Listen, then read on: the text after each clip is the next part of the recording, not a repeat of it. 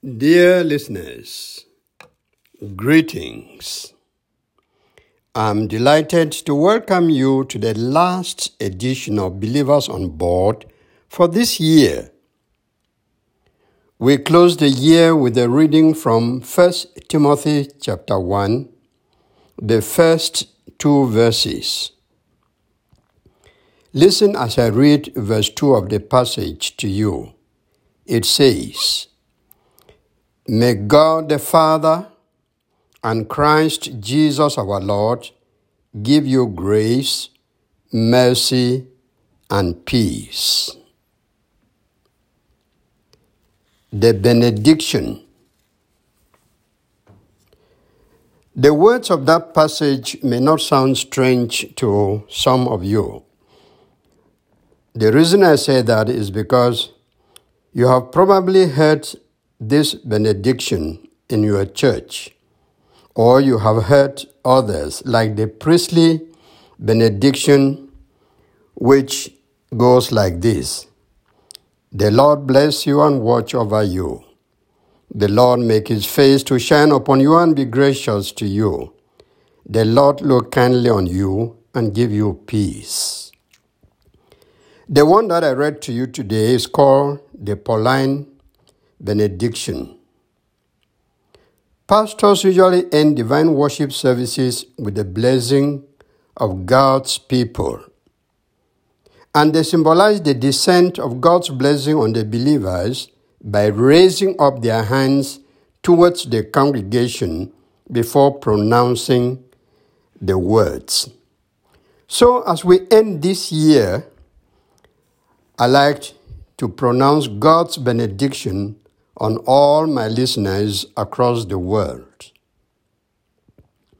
May God the Father and Christ Jesus our Lord give you grace, mercy, and peace. Now let's go into the understanding of the key words.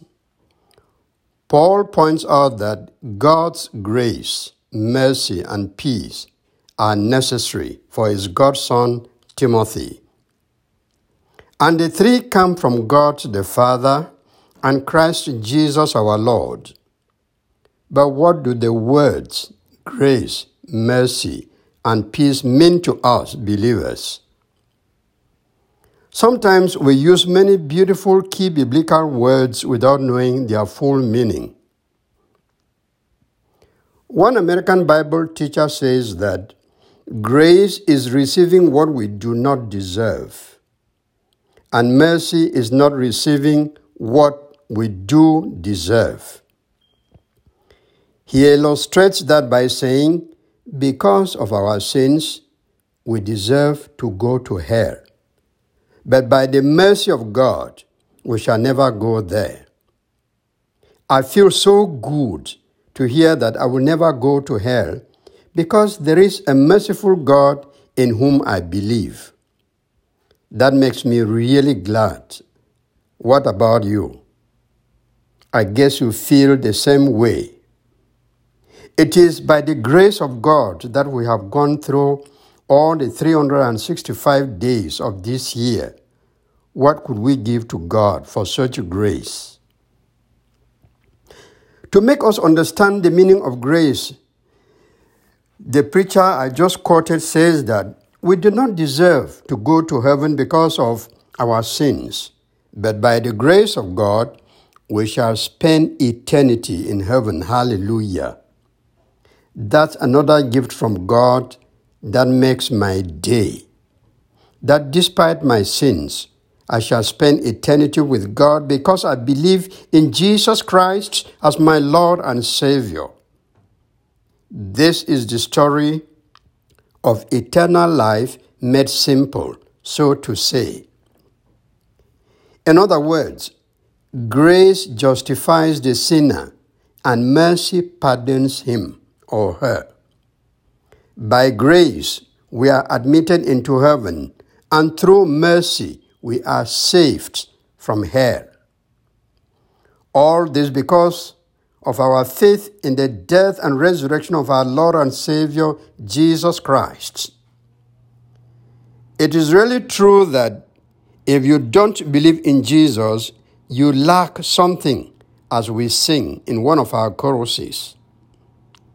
In fact, you miss a lot for which you will ever live to regret if you don't know Jesus. But that should not be so with anybody, because now is the time to believe before the time for regret comes. Peace is the state of wholeness, and it comprises good health, security, prosperity, and spiritual completeness of the individual. Some people only think of peace as the absence of war. No, it goes beyond that. The calm, bliss, and serenity of the mind, the community, and society at large spell the word peace. Peace is a very rare commodity among individuals, communities, and nations. Imagine our villages and countries having peace in its fullness. That will bring us a kind of heaven on earth, isn't it? Unfortunately, that is not the case. As you all know, there are quarrels between husband and wives, between siblings. There are land disputes between villages. Neighbors are encroaching on each other's plot, and quarrels go on. And the biggest of all the problems is that of war. Cameroonians can tell you. People in other countries where war is raging and lives are taken away can tell you of what a situation without peace looks like. If you have peace within you, you will look good outside. That is why some ordinary people with no money or fame look calm and quiet. But those who make headlines because they matter, with financial blessings, they appear very weary and look ragged and shattered. Some of them do. The popular and the famous may have tons and tons of worries that drive them crazy, and they never know real peace. When you are scattered and unsteady inside, it shows on your face and outer appearance.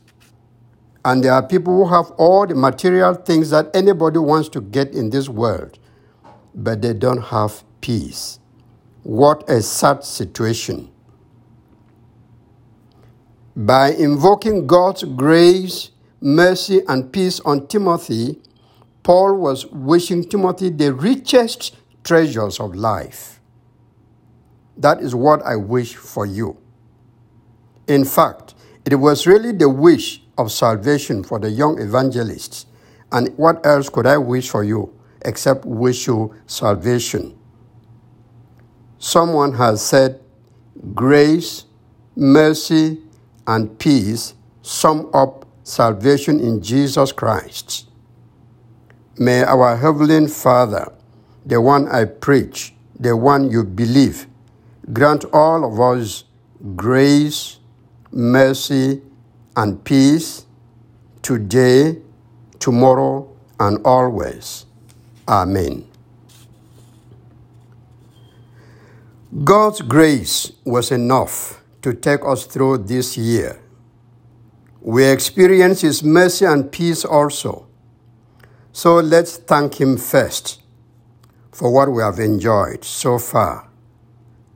Then later, let us pray for His blessings and peace in our families, communities, churches, and our countries.